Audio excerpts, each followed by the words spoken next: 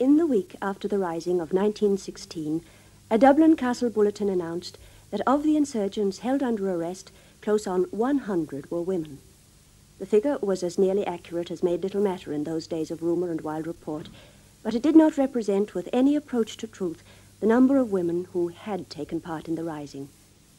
From the GPO alone, close on 40 members of Cumann na mBan, who had been on duty with the garrison since the reading of the proclamation on Easter Monday, were sent away through the enemy lines to safety on the eve of the general surrender.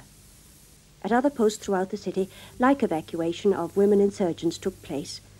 All in all, the number of women to see service in Easter week must have been nearer to 200 than to 100.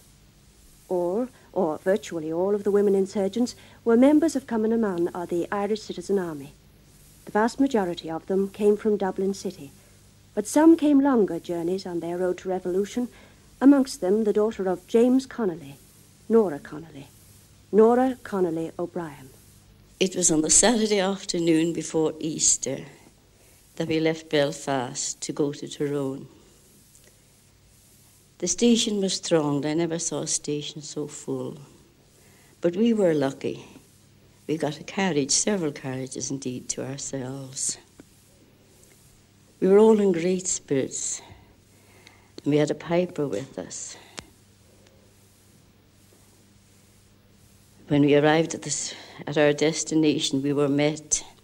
The volunteers marched off just wherever they were being billeted, but we were taken to a hotel. There were 6 girls. And then a messenger came and said they were looking for Miss Connolly. And I went out. I was met by 2 men who told me they were from Dublin. They were from, not from Dublin, but they were from McCullough. And they had been to him with a message from Dublin. They told me that there would be no fighting in Tyrone, but they thought the fighting would go on in Dublin. So I had my choice of either returning to Belfast or going on to Dublin. So I decided I had no choice. I was to go on to Dublin if there was no fighting in Tyrone. We arrived in Dublin about 6 o'clock in the morning at Amiens Street. And I walked over to Liberty Hall. And I went along the corridor down to the end, past number 7, the office where my father usually worked. And in a room at the end of the hall, there was another man standing outside that door. And when I went in, there was my father on a little cot in the middle of the room. He wasn't asleep. He turned and he looked at me. He said, "What are you doing here, Nora?" So I told him what had happened. And I said to him, "Daddy, what does it mean? We're not going to fight."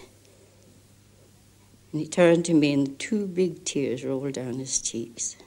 He says, "If we don't fight, Nora, we can only pray for an earthquake to come and swallow us and our shame." But then he said, "Why are you down here? Why aren't you with the men in the Norths?" And then I told him again what had happened, explained it, described the men coming into the station, marching in just as we left. So he sat up quite excited. He said, "This story is true, Nora." I said, "Yes." I said, "I have 6 girls with me." I said, "They're downstairs. Bring them up and ask them." I said, "Don't depend on my story if it's important." "Oh," he says, "it's very important." So he told me to call the man who was outside the door, and I called him in. And he told him to go and get the girls and bring them up. When the girls came up, he asked them where they had been. And they told him exactly the same story. And he said to the Citizen Army man, "Go and get the officer of the guard." And when the officer of the guard came along, he said, "I want 6 men to escort these girls." And he told him, when the officer came with the 6 men, each of us were to go to some place he would tell us. And to the person we met there, we were to tell exactly the same story, answer any questions that they might ask, and when it was finished, to say that James Connolly wants you to come to Liberty Hall as soon as possible. So that's what happened. They all went off to different people, different addresses. And mine was to Sean McDermott over in Parnell Square. I told Sean McDermott what the story, he asked me one or two questions, and he said, "Tell your father I'll be over as soon as possible." And I got back to the hall and repeated my message. Daddy was up then and around, and by one the girls came back and they said they're coming over as soon as possible. It was nearly 7 by now, so we went off and got 7 o'clock mass, and when we came back, a number of them were in the room. There was Sean McDermott, and there was Padraig Pearse. And while we were waiting there, Daddy asked us, could we not make some breakfast? Somebody would need breakfast, so we got busy making breakfast. It's a great matter of pride to me now to think that the last Easter Sunday breakfast I made, or that last Easter Sunday breakfast that was eaten by the signatories to the Proclamation of the Republic was made by me. After they had finished their breakfast, they went off to another room. And Daddy turned back to me and he said, "Nora, you stay in this hall until I tell you you can go." So I stayed about all day long. Up and down the stairs of the hall were very busy, people coming and going. And then finally I went down. I got tired of hanging around the corridors and I went down to the great front door and saw a crowd had gathered outside the hall with their eyes fixed on the windows, as if they knew something was happening and were there to know and wait and get the first news. Several of my friends came who were in the volunteers or in the Féin and asked me what was the news. I said I had no news, that I was told to wait there. I couldn't give them any further news than that. I think it was nearly 6 o'clock when my father sent for me. And there was a look of great joy in his eye, and he said, "It's all right, Nora. It's all right. You won't be shamed." Then he told me that they would not want me until the next morning. And I was to take the girls off and see they all got asleep and come down first thing in the morning. So I took them off up to Madame Markovich's house. We slept there and we were down next morning before 8. When I went down to the room in Liberty Hall, there were a few of them there before me. I can picture that room just now. Sean McDermott was sitting over at the corner of the table, very quiet, but his lovely blue eyes gleaming. And Tom Clough was sitting by the side, very quiet, controlled, a sort of divine contentment on him. Padraig Pearse came in, and he was rather solemn. And Joseph Plunkett came in looking very soldierly in his uniform and the white bandage around his throat, just peeping above his collar, and his slouched hat tucked on a sort of a devil-may-care way. And Thomas McDonagh came in too, beaming, gay, laughing. My father was behind in the doorway. Pearse said he wanted us to go back to Tyrone and he would give us messages to carry. He said he would also give us something to read. I wanted us to read it very carefully, as he could not let us have a copy of it. It would be dangerous for us to carry it. But he wanted us to read it very, very carefully, and if possible, memorize sentences of it, so that we could repeat them to the men we would meet again in Tyrone. And he went off, as I thought, to get the paper, whatever it was he wanted us to read. My father said, "Come with me, Nora, I want you." So he brought me back into number 7, which was his office. And he said, "Nora, you're going out into the country now. We will be fighting at 12 o'clock. The fighting will begin. And you'll be out in the country. You don't know what will happen. The police may be soldiers. You'll want something to protect yourself and to protect the girls with you." And he gave me a revolver and a box of cartridges.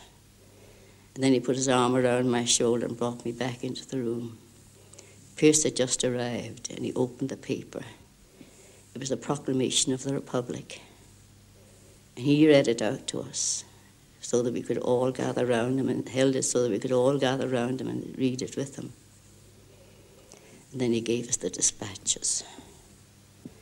Then he turned around, and almost as words of benediction, blessed us and wished us luck on our road. And Tom McDonough turned in a fleering, jeering way, began to mock us and said, "What great patriots you are. Here we are just waiting to get into a revolution, and all you're thinking of is how soon you can get out of Dublin." My father put his arms around my shoulder and walked me down to the corridor, the end of the corridor. And I left Liberty Hall and started back on my journey to Tyrone.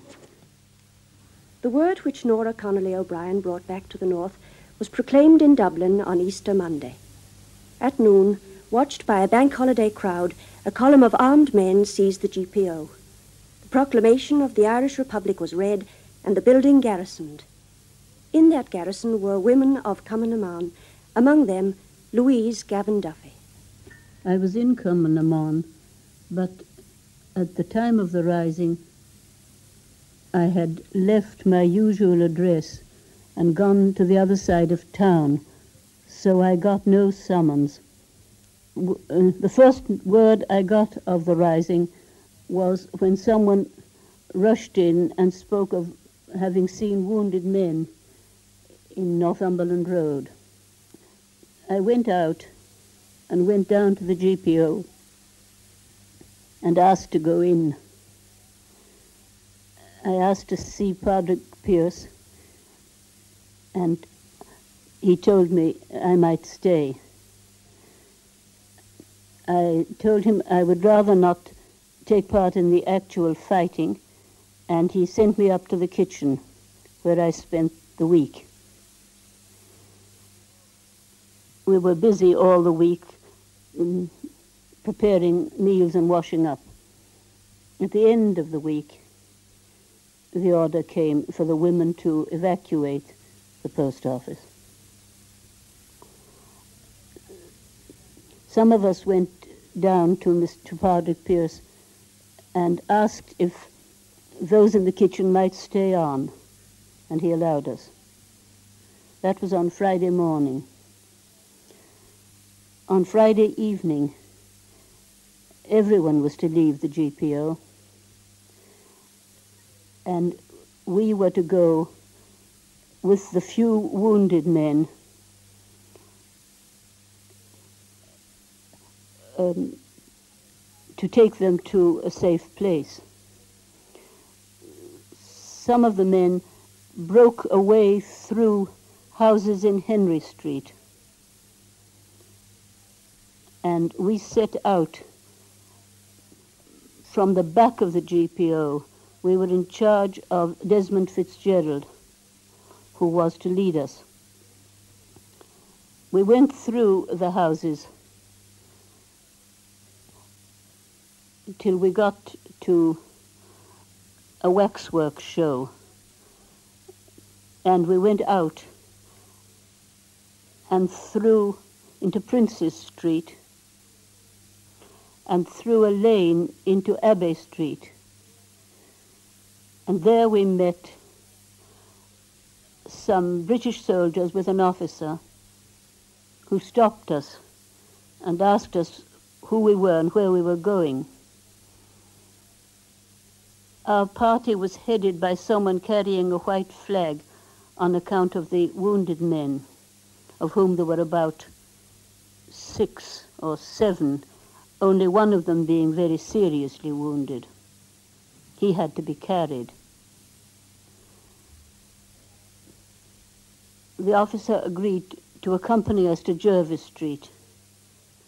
I suppose he thought we were a party that had been caught out in the street and the wounded men hurt there. At any rate, he took us to Jervis Street, and when we got there, the nuns brought us in. The men who had not been wounded were taken away by the British officer, among them Desmond Fitzgerald, who came to say goodbye and send a message to his people. The nuns then took charge of the wounded men. brought them up into the wards and lost them among the other invalids, the other patients. Those of us, the women that were there, were allowed to sleep down in a waiting room on the floor until the next morning. In O'Connell Street, in St. Stephen's Green, at a score of other points the barricades were up, but it was in the shadow of Dublin Castle that the first shots of the 1916 Rising were fired. The city clocks were striking noon on Easter Monday as those shots were fired. At the head of a small citizen army column, Sean Connolly led the attack on the castle yard and its guardroom and then seized the city hall. Of his party of 19, 10 were men, 9 women. Helena Maloney was one of those women. She talks of her comrades in arms. When people question me about the part women played in Ireland's last fight for freedom, I feel they might as well ask me, what did the tall fair-haired men do in the wars, and what did the small dark men do? My answer in both cases has to be the same. They did what came to their hands to do from day to day, and whatever they were capable of by aptitude or training. I worked with a section of women who always believed in the use of physical force by men and women alike to achieve the freedom of Ireland, insofar as it could be effectively used. I was a member of the Irish Citizen Army, whose idea of freedom was of the widest and most comprehensive kind. The abolition of the domination of nation over nation, class over class, and sex over sex. We women, therefore, had, as part of our military duty, to knit and darn, march and shoot, to obey orders in common with our brothers in arms. On Easter Monday at 12 noon, I and 8 other women were detailed to Captain Sean Connolly's party to attack Dublin Castle. We were the first to move off, as James Connolly attached psychological importance to having the first shot fired at that ancient citadel of British tyranny. The citizens did not heed us as we marched through College Green and Dame Street, for route marches were a daily occurrence at that time. We had just reached the castle gates when they were slammed in our faces. Our party then climbed over the low walls of the City Hall and took possession of that building.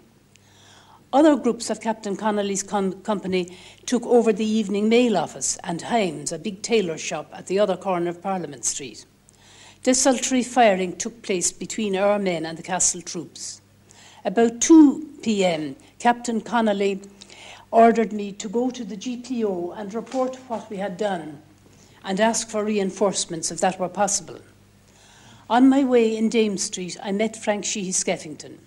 He looked pale and anxious, but apparently oblivious of the flying bullets. I told him my errand and went on. He was on duty to preserve civil order. Being a sincere pacifist, he would not kill for Ireland, although he was willing to die for her, as he subsequently did, and for his own particular principles of peace and freedom. On my return, I joined Captain Connolly on the roof, where he was directing the fire of his men from behind the chimneys and parapet. Almost immediately he was hit and was attended by Dr. Kathleen Lynn, medical officer of the Citizen Army, who was making her rounds of the various Citizen Army posts. She said he was mortally wounded, and Jenny Shannon breathed an act of contrition into his ear as he died. Captain Jack Riley then took over. When darkness fell, there was a sudden outburst of machine gun fire from the castle at both ground and roof level. The noise was deafening. The back windows were all blown in, and large blocks of plaster came crashing down from the domed ceiling to the floor. One wounded man we protected from broken glass, bullets and falling debris in a hooded porter's chair pressed close to one of the big pillars. Suddenly a voice from the back windows on the ground floor called upon us to surrender in the King's name.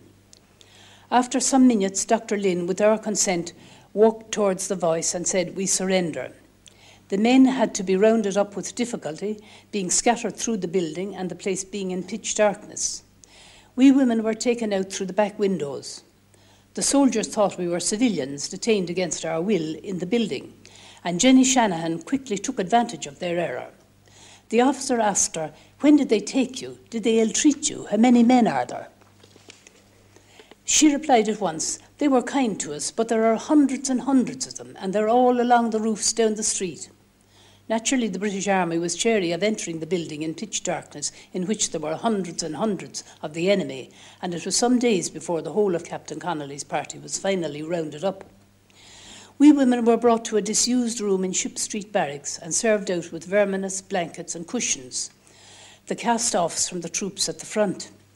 For the first few days, we got the ordinary food of British soldiers, but after that we were served with hard biscuits and bully beef, at which we rejoiced, believing mistakenly that the British troops were now marooned in the castle.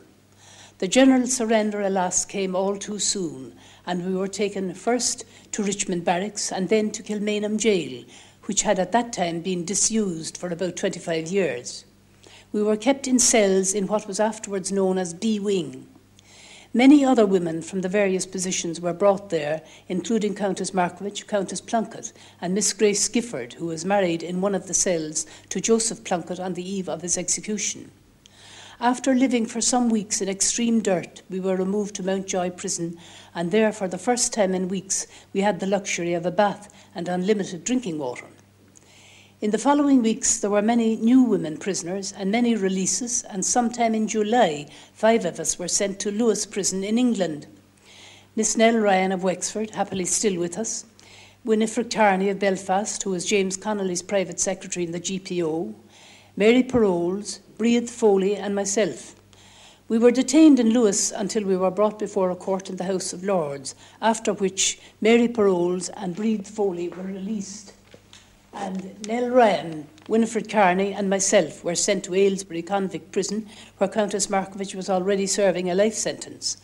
We remained there until Christmas and were then released. After that, another long chapter could be written on the work of Women for Ireland, but as I said in the beginning, we just did what came to our hands from day to day, and as we were ordered. But behind the simple acts of making tea, sewing buttons, defying prison regulations, there lay the great upsurge of spiritual idealism, out of which, as our greatest poet has sung, a terrible beauty was born.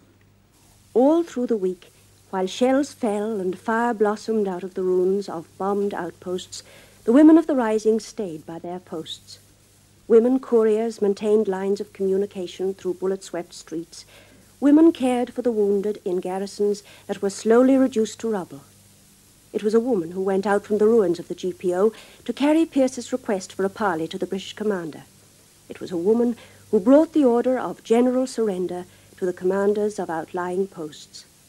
Women took their place, shoulder by shoulder, with the men of the fighting lines.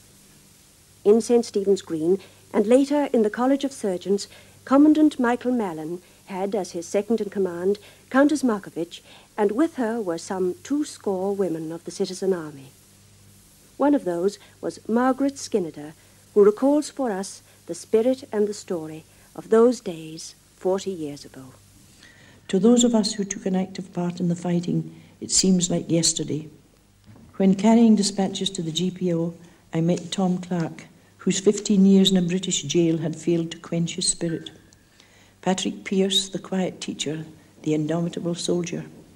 James Connolly, whose life work had been devoted to the cause of the working man and woman, and who a few days later was strapped into a chair to face the firing squad, being unable to stand because of his wounds. Michael Mallon I remember particularly. He was in command of the Irish Citizen Army in St. Stephen's Green area, to which I was attached. He was a competent officer, cool in action, as was evidenced when he barely paused in his conversation when an enemy bullet passed through his hat on the first day in St. Stephen's Green. Nevertheless, he was always gentle and considerate, and when I heard while I was in hospital of his execution, I remembered his gentleness and kindness to me when I lay wounded in the College of Surgeons. You would never have guessed, looking at him, so quiet and restrained, that he had been waiting for years for the day when he would be fighting for Ireland. As a boy of 14, he had enlisted in the British Army to get experience with which to fight Britain. When he was stationed in India, he said he had lain awake night after night planning how someday he could put his military knowledge at Ireland's service. 6 days he fought for Ireland. 8 days he lay in prison. Now he was dead. Countess Markievicz was second in command. I first met Madam, as she was affectionately known in Dublin, at her home at Surrey House, Rathmines. It is hard now to think of that hospitable house with the life gone out of it and its mistress long gone from us. Madam, who kept open house for all the Friends of Ireland, who founded the Fianna, who opened her house to the strikers in 1913, who sold her jewels to obtain money for the soup kitchens for their families, who spent her money on arms and ammunition, who shouldered a rifle for the freedom of our country, who suffered imprisonment and faced death for her sake. She was sentenced to death after the Rising, the sentence later commuted to life imprisonment. On Easter Monday, I was sent to scout ahead of our contingent to Stephen's Green. There were no soldiers in sight, only a solitary policeman standing at the end of the green. This was the last policeman I saw until after the Rising was over. They had simply disappeared from the streets. It was a great moment for me when between the branches of the trees I caught sight of men in dark green uniforms coming along in twos and threes to take up their positions in and about the green. Their numbers were few, but behind them I could see in the spring sunlight those legions of Irish men who made their fight against us heavy or heavier odds, and who, though they died, had left us their dream to make real. Perhaps this time, I thought. At last all the men were standing ready, awaiting the signal. In every part of Dublin, similar small groups were waiting for the hour to strike. The revolution had begun. When carrying dispatches to the GPO, I saw the charge of the 5th Lancers down O'Connell Street and their repulse by fire from the GPO garrison. I also saw the hoisting of the tricolour on the GPO. A few days later, while it was still waving, James Connolly wrote, "For the first time in 700 years, the flag of a free Ireland floats triumphantly over Dublin city." On my return from the GPO, I saw Madame Markievicz and William Partridge turn back a column of British soldiers who were advancing down Harcourt Street. Madame had shot the 2 officers at the head of the column. Monday night we spent in Stephen's Green. On Tuesday morning, we realised that our position was untenable, as British troops had succeeded in gaining possession of the Shelbourne Hotel and were firing on us from the roof. We then evacuated the Green and took possession of the College of Surgeons. Before we left the Green, we lost one of our men, James Fox, who a few moments before had been singing, "Wrap the green flag round me, boys." In the College of Surgeons with us, there were a few Fianna boys. One of them, Tommy Keenan, who was only 12 years of age, was persuaded by us to go home and tell his parents where he had been. As we expected, his father kept him at home and even locked him in his room. But Tommy escaped out of a window and returned to the College of Surgeons. At the surrender, he was imprisoned with 50 other Fianna boys, but to their chagrin, at the end of 2 weeks, they were released. On Wednesday night, 2 squads were detailed to cut the British lines of communication in Harcourt Street. In this action, one of our men, Fred Ryan, was killed and I was wounded. Councillor Partridge helped to carry me back to the College of Surgeons. After the surrender, he was sentenced to 15 years imprisonment. Miss French Mullen dressed my wounds and attended me until the surrender, when I was removed to St Vincent's Hospital. While in hospital, I learned that Chris Caffrey, who carried dispatches after I was wounded, had been stripped and searched by British soldiers at Trinity College. Chris had swallowed her dispatch before they dragged her from her bicycle. At the time of the Rising, I was a stranger in Dublin, and regret that I am unable to mention by name most of those with whom I was associated in St Stephen's Green and the College of Surgeons.